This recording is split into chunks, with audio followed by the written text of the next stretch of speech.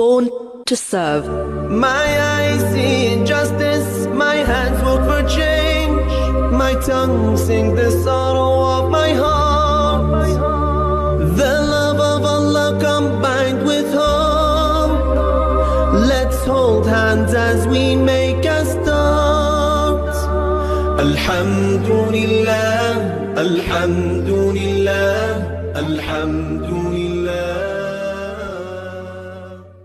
Assalamu alaikum wa rahmatullahi wa barakatuh. Ahlan wa sahlan wa marhaban bikum, respected listeners of Radio Voice of the Cape 91.3 FM. I'm your host this evening, Muhammad Sheikh, and inshallah on our program Born to Serve, where we highlight leaders that are making a difference in society solely for the pleasure of Allah subhanahu wa ta'ala and the benefit of humanity at large. Inshallah, we begin the proceedings this evening with an interview of one of our leaders in society who features, or rather has the opportunity of benefiting from both aspects, Deeni knowledge and circular knowledge, inshallah. This interview was conducted by Muhammad Fasih Peterson, and I'd leave the surprise for you in terms of this guest. Assalamu alaikum wa rahmatullahi wa barakatuh. This is Born to Serve on the Voice of the Cape 91.3 FM stereo,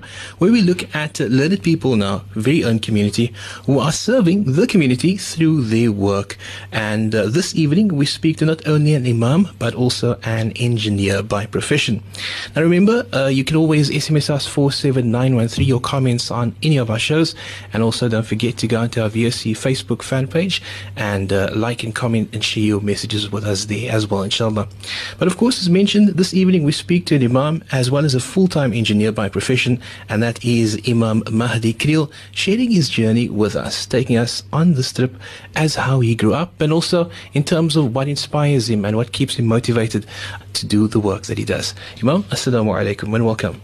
Wa alaikum salam wa rahmatullahi ta'ala wa barakatuh, and assalamu alaikum wa rahmatullahi wa barakatuh to the listeners. Well, of course, we know Imam's voice, no stranger to the airwaves of the Voice of the Cape, and it's a pleasure to have Imam in studio once again. This evening, obviously on a different note, the focus has been shifted to Imam specifically, inshallah, to look at the contribution that Imam has made. And obviously we say this not in the sense to glorify the person we're talking about, but rather to give people an understanding of the people in our community and what they do and how they serve, inshallah. So this evening, we're speaking about Imam Mahdi Creel. Imam, first of all, when we talk about Imam Mahdi Creel, we talk about the person. Where did Imam grow up, and what was Imam's childhood like?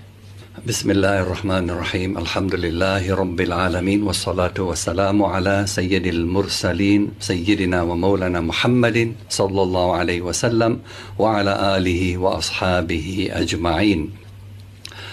We were born in Worcester, myself, my brothers and sister, and in 1960 we migrated or moved to Cape Town, Kensington, and that's where I grew up most of my life. Went to school and went to madrasa, of course, there. And alhamdulillah, I've been blessed with parents who were serious about education, whether it was, the day school or the madrasa education. So they were very particular and serious about that. Then after matriculation, then I went into the field of electrical engineering, attended Pentech, Peninsula Technical College. At that time, during the 1970s, 1972 to 1976, and then eventually did training as an engineering assistant with the City of Cape Town. Stayed with the City of Cape Town until 1997, after which I left and decided to open my own company as an electrical engineering consultant. Now, Imam, just going back to the point where Imam made the choice to take up electrical engineering, which is a very specific profession with a very specific outcome. Was there an interest in electronics at the time when Imam made the choice? Or was it something Imam just decided, look, I want to take on a position, I want to take on a form of work, this is what I'm going to do? Oh, look, those days were the days where we did not even know about a computer yet, or a cell phone, and any of these fancy cell phones that they have nowadays. There was no idea of that. And I think that, like with most of us, you know, when you matriculate and you haven't really come to grips yet, this is the profession I wish to pursue, or whatever it is. And because of the lack of guidance in that field and in that regard. So in the first 2 years, I went around doing various administration functions with various companies. And then after 2 years, I said, no, now I know now what I want to do. I want to pursue a career path in the electrical engineering field. Also, I have to ask this question because Imam kind of set it up right at the beginning. Obviously, the 70s was very much an analog age, and slowly we were progressing to digital. So was electrical engineering as a field still very rare in terms of, you know, students lining up to partake in its study? Look, those days, the scope for colored and black people was not as it is today. And it was a battle to get into any engineering training field as such. For example, after I completed my technician's diploma or certificate and my national diploma in electrical engineering, the work was it was difficult to find jobs, even because they took it that you were overqualified. Because those in charge of you, the whites in this case, they were lesser qualified than this person now standing in front of them, and that is why it was very difficult to find a job. Eventually, I had to state that I had half the qualifications I had, and then I got the job. You understand? So that's how difficult it was in those days. Even when I applied for the post as an engineer's assistant with the city of Cape Town, 3 times the white union opposed it. I was appointed the first time, and then the trade union refused it, and they said, no, it was a white man's post. All right, these are now real facts. This is what we went through. And they cancelled the whole thing, but after all the interviews and whatever, it was cancelled. A few months later, they advertised again. I applied again, and again I was selected by the engineers. And again, it was refused. It was again cancelled. Few months later, they re-advertised again. And then they said, okay, when I was appointed again, after all the interviews that they've done, so they again selected myself for this position. And then they said, the white union then said, you can give him the post or you can appoint him, provided that you take a white person also. So even though the ad was placed for one position, so they had to take on 2. Now, that gives you an idea of what it was like in our time. Listening to you speak, I can see the obstinance of the old regime, of the old apartheid regime, in not wanting to accept that anyone, a person of color, was able and capable to do a particular job without some kind of oversight from a white person. So yeah, I think that must have been very frustrating at the time. And also when I think about this, and I think how fortunate, alhamdulillah, we are in this day and age, especially with young people now being able to qualify, and no longer are they restricted by the color of their skin in terms of what opportunities they may apply for and what opportunities they may be accepted for. So alhamdulillah, that is something. The opportunities are there in this day and age, and they mustn't become discouraged. no matter what obstacles come your way. Now, Imam, obviously we've spoken a lot about secular education, but let's also focus now on Islamic education, because I know Imam's also an author of many books, and many of those are books with an Islamic coloring to it. So obviously we have to ask the question, where did the inspiration start? Where did this desire to delve deeper into the deen, into the deeper meanings of Islam and the deeper understanding of deen, where did this originate from?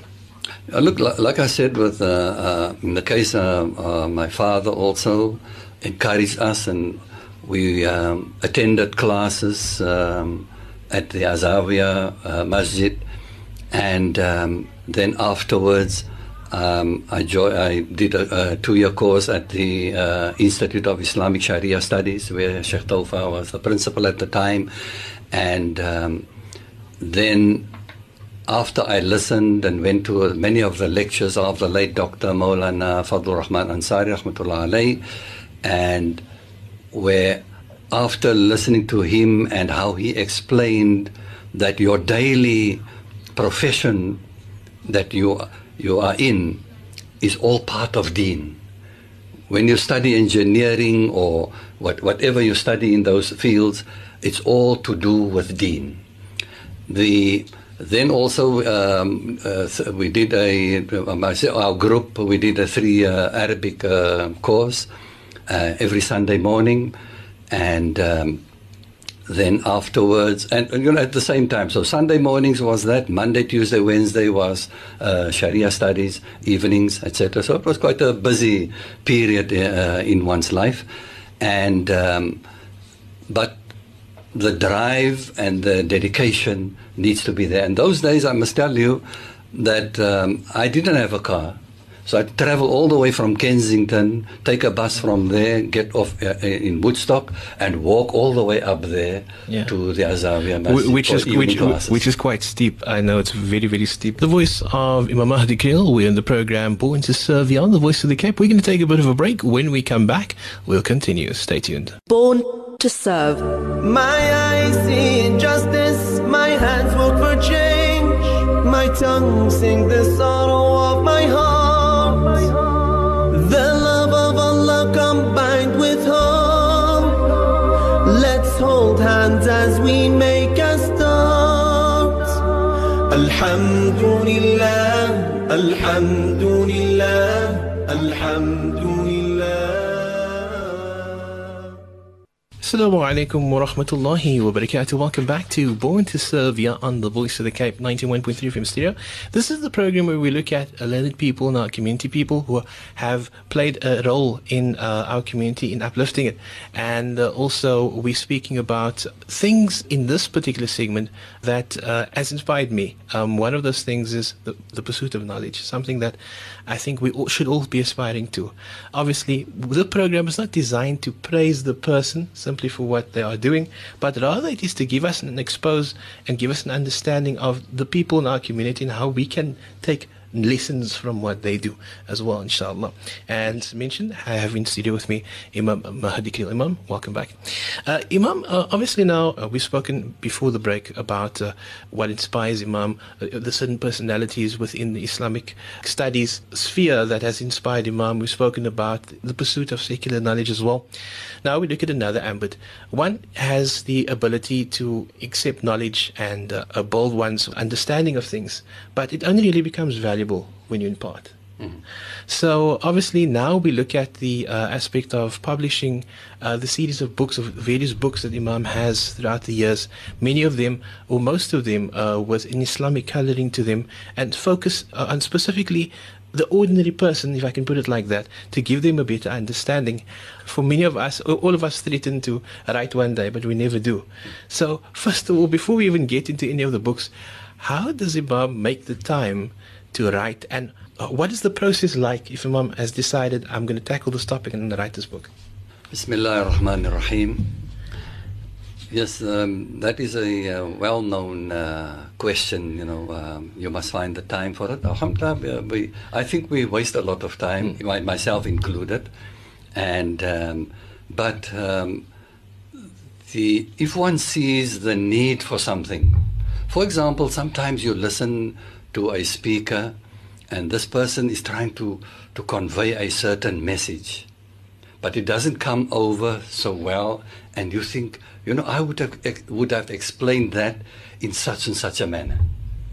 And then you go and you start writing it out, and how you would explain a certain issue, or how you, according to your understanding or whatever, and you do some research on it.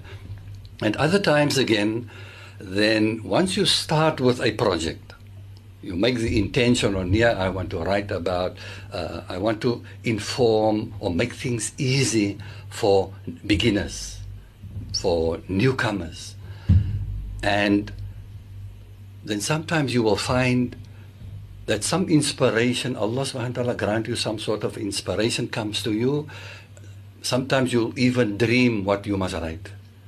And sometimes I would wake up in the middle of the night and get up and I'll write down 4 or 5 pages that came into me what should form part of the book. So alhamdulillah, these are all the inspirational drives that come one's way and helps you to complete various works. So on that, Imam, we spoke now about niyyah, and I just want to stop there for a moment. How important is niyyah then in doing anything, in a sense? I mean, the role of the niyyah in looking for work or going to study or even writing a book, how important is that niyyah and that intention and the purification of that intention in ultimately the success thereof? Alhamdulillah, the one main niyyah I think that worked in my favor was that I wasn't writing these books with the intention of making money. All right? So alhamdulillah, most of the books, I would say 80 or 90% of them have been issued free. It's only some, 1 or 2 of them where I'm trying to recoup some of the money. But otherwise, most of, especially with the basic Islamic teachings for beginners and Salah in practice and those books were all free issue. And so the intention or the niyyah was not there to sell books and to make money, because alhamdulillah, Allah subhanahu wa ta'ala has granted that I've got a profession. I earn my income, alhamdulillah. So that drive to write books for the sake of making money, that's not there at all. Alhamdulillah.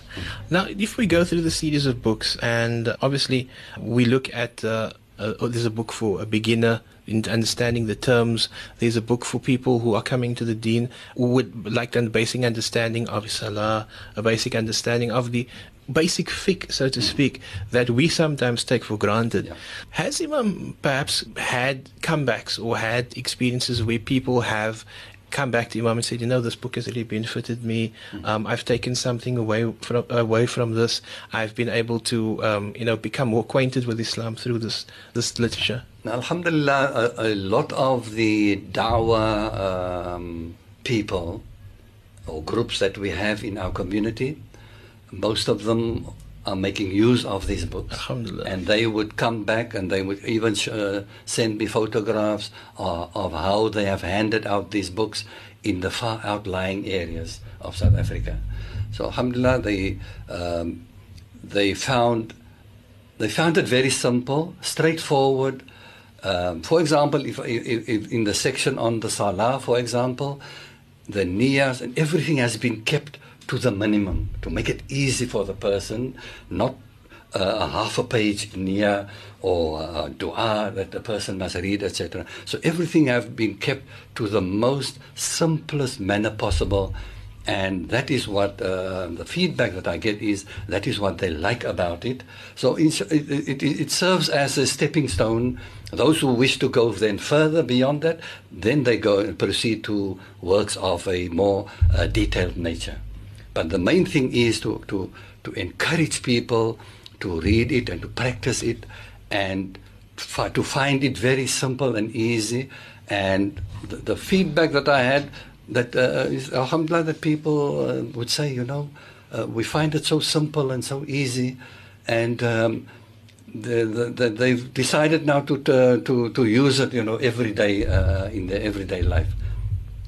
That's the alhamdulillah, the good results out of it. Alhamdulillah. Now, obviously, within the series of books, I noted there were 2 books where Imam revisited the topic, and that was the one of Hajj. The first one was the book on Hajj, and then the other one was about the ziyarat places. So I detect that there's this particular passion here for this subject. Yeah. Am I correct in my assumption? The other one is advice to Hujjaj, all right? We've got quite a number of capable people teaching Hajj here in our community, alhamdulillah. So I've just, when I went for Hajj the first time, that was in 1999, and when I saw the issues and the problems people are faced with, so I decided to write this advice to Hujjaj. And one person who also wrote a book, he said to me, I was reading again that book on advice to Hujjaj. That advice still stands, even though it was written 10 years ago. Because you advise people about the pitfalls, what you'll come across, and how you have to deal with certain issues, etc., throughout your journey from here to there. And also, for a lot of people who've gone on Hajj, I think that's the main challenge, because some people perhaps become despondent. They travel expecting that the journey is going to be like this, and then they experience things that they weren't prepared for. And then perhaps they become disheartened in a sense. So obviously, being realistic about the journey is very important, but also that understanding that one needs to concentrate your energies and understanding that this is a journey towards Allah subhanahu wa ta'ala, and this is the most incredible journey that one will ever undertake. Sobering people up to the reality of the situation is important, and also, alhamdulillah, ultimately to prepare them for that experience. Yeah. Also, you would like people's journey to be a memorable one. Exactly. One without strifes and disagreements or contracts not being honored, etc. So this little booklet warns people about all these things, the do's and the don'ts, Even before, like when I met somebody in Makkah, he was with hospital welfare when he was there. He said to me, you know what, I only bought that book, or that advice to Hujjaj, a day or 2 before he left for Hajj. He says, and immediately when he read that, he saw all the mistakes he's made already from the start of. He was so sorry he didn't get that booklet well before the time, So alhamdulillah, so a lot of people have come back and show their appreciation for it, and even the ziyarah places one. Alhamdulillah. I'm gonna just pause there for a moment. We're gonna take a break, and when we come back, we will chat about the secular knowledge once again. And this time, we're going to be exploring one of the other books that was published, but I think one that is unique in the South African context and provides a very important service, I think, to young people. But we'll chat about that after this, inshallah. Born to serve. My eyes see injustice, my hands work for change, my tongue sing the sorrow of my heart. The love of Allah combined with hope. Let's hold hands as we make a start. Alhamdulillah, Alhamdulillah, Alhamdulillah. Assalamu alaikum wa rahmatullahi wa barakatuh. Welcome back to Born to Serve here on the Voice of the Cape 91.3 FM stereo, and I'm in studio with Imam Mahdi Keel. Today we are speaking about Imam's life and times thus far, alhamdulillah, and we've been discussing various aspects. Obviously our time is limited, but I'd like to get as much out of this interview as possible, inshallah, in the short time that we do have. The question of how Imam was able to juggle all of these, obviously being someone who also got married during that period of time, so there was family responsibility, yes. There was work responsibility, and also responsibility to oneself to further knowledge of Deen. Yes, like I said, it takes dedication, and also then attending classes with the late Sheikh Abu Bakr Najjar regarding tajweed and those lessons. So it was quite, my wife had to sacrifice a lot of time also in that regard. So alhamdulillah, I had a very understanding and supporting wife in that regard, and with all the books and things that I've been involved in, and the writings, and my wife must always be the first critic. And I can hand something to her and say, ask her, read that, you think it makes sense to you, etc. And she will give her comments, etc. Alhamdulillah, in that regard, she was a great asset there. Alhamdulillah. It's wonderful when one spouse supports one in whichever endeavors, and alhamdulillah, I think that's the most valuable thing in life for any man that's married, if he has support of his wife and his family in his endeavors.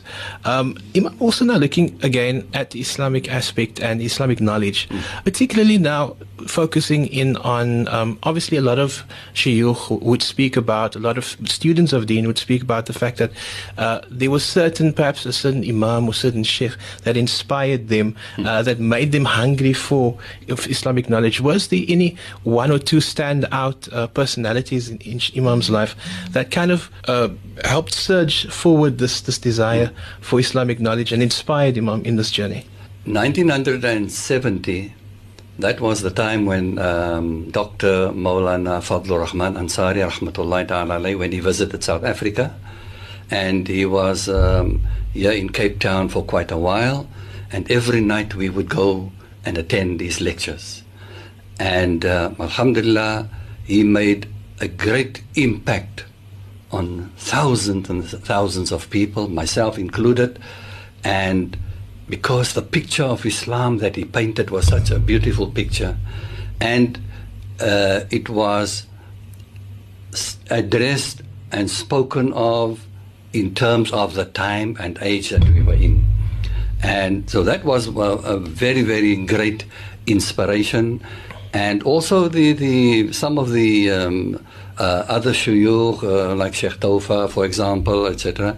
And those were inspirational figures that inspired one to get to know more.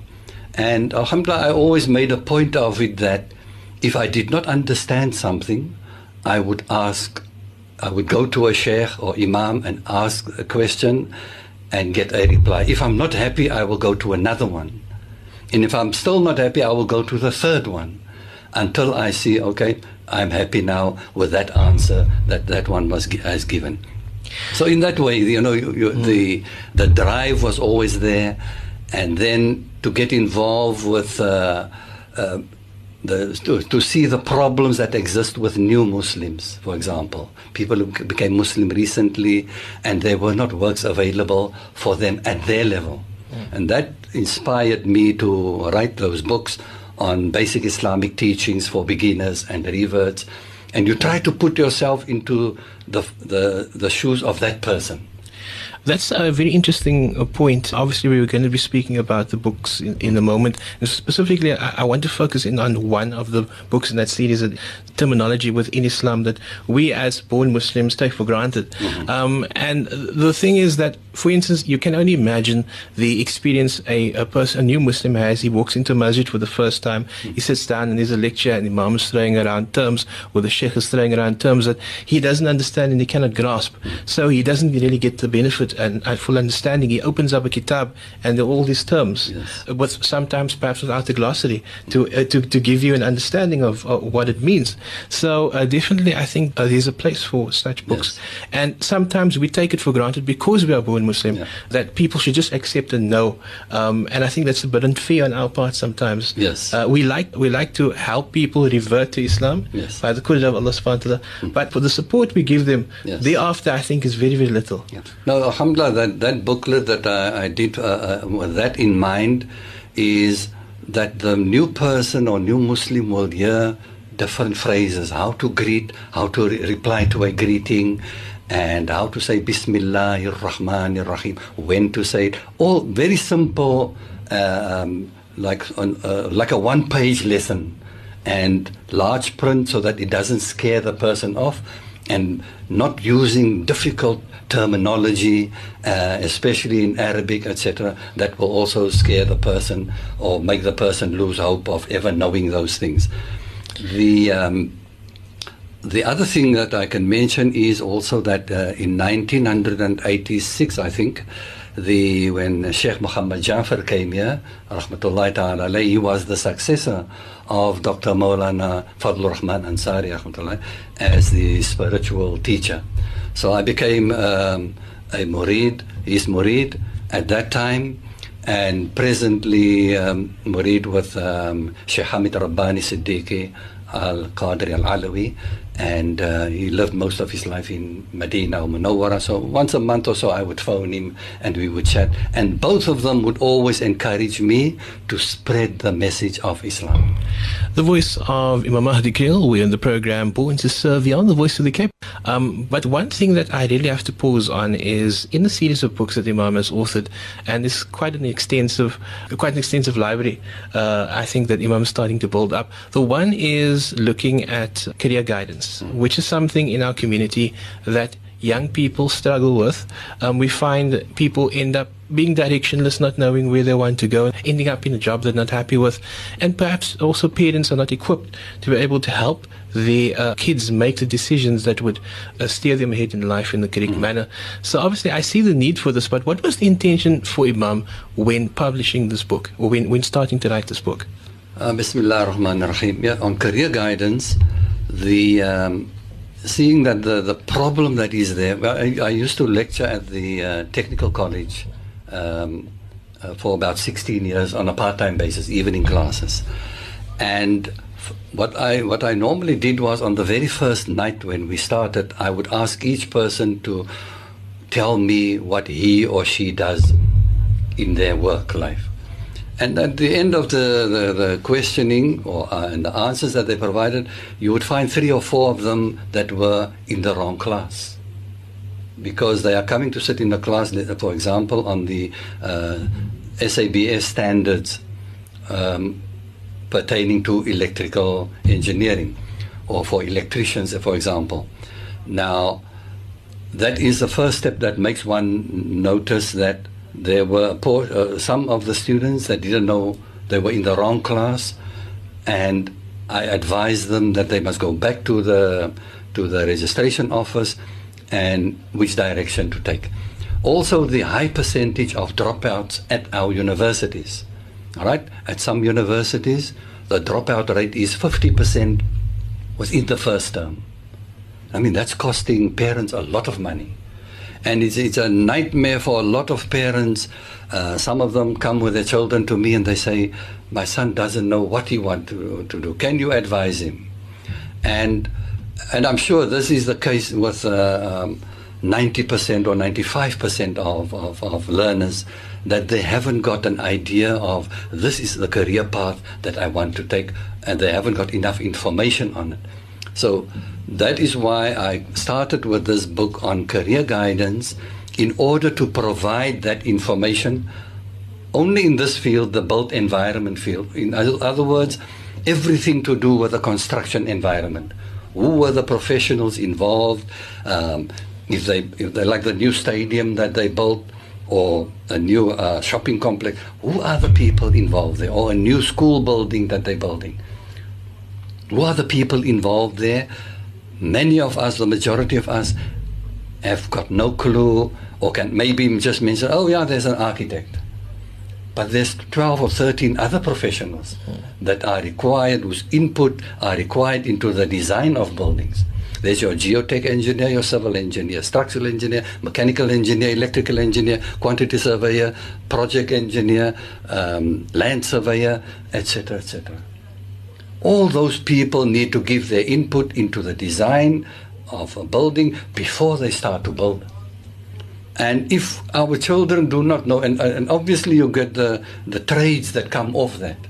Because each profession, for example, you've got your CEO, your principal engineer, senior engineer, junior engineer, and you've got assistants, etc. So all these are fields that are there to be pursued by our youth.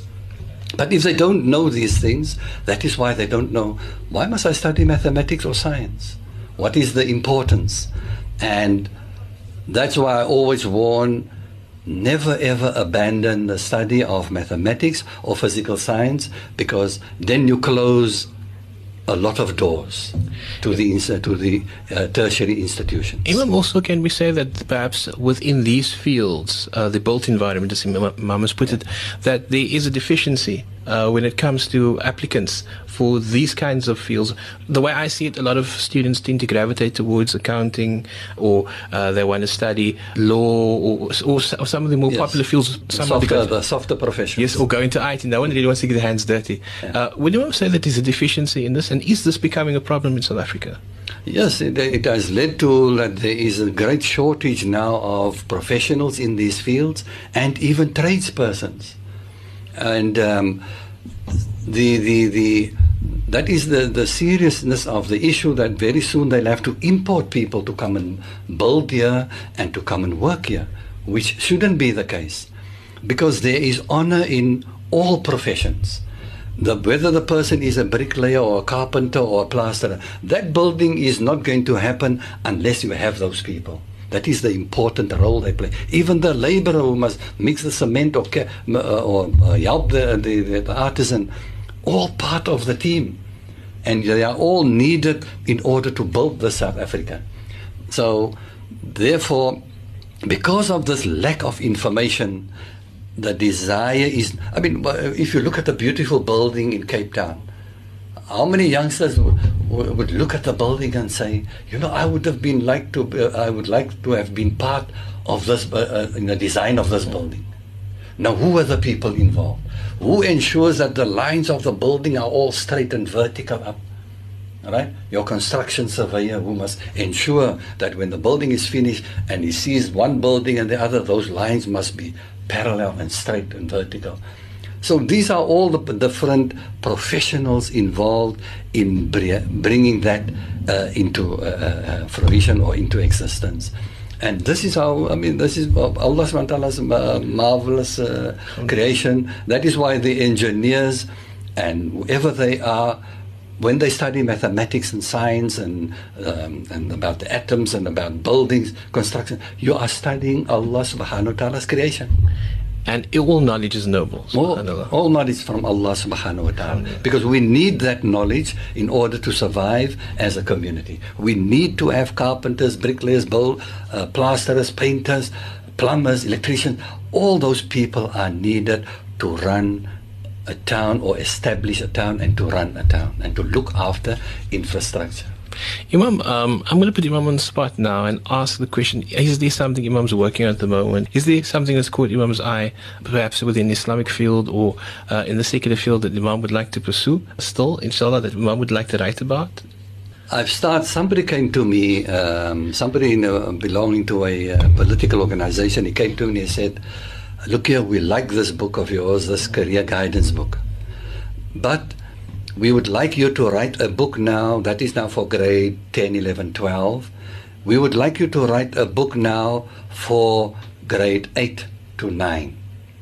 And also to inform our counselors and those people who must agitate for service delivery, etc., to teach to them also what these professions are about. So that was the book that I wrote now last year, alhamdulillah. I've submitted it to the Department of Education. They gave a favorable commendation, like with the other one. And then I gave this book now to these members of parliament to read. And they came back and they said, oh, this is what they were looking for all the time. Alhamdulillah, very impressed with it. So I'm just waiting on that now to see the light of day, inshallah ta'ala. Alhamdulillah. So what I was right, there was another book of the works. Yeah. Alhamdulillah. Imam, shukran so much for joining us this evening on Born to Serve. We do appreciate Imam's time.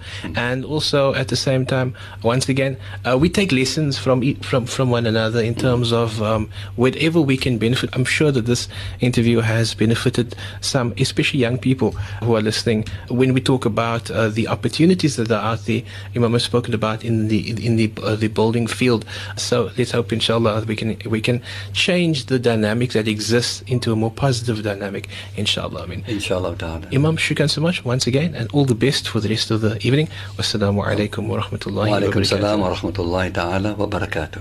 Well, of course, that was Imam Mahdi Creel in the program Born to Serve, and we were looking at Imam's life and times and And one of the things that really struck me when Imam was speaking about his Islamic education is the fact that all of us who have that desire, it's nothing if we don't make the effort.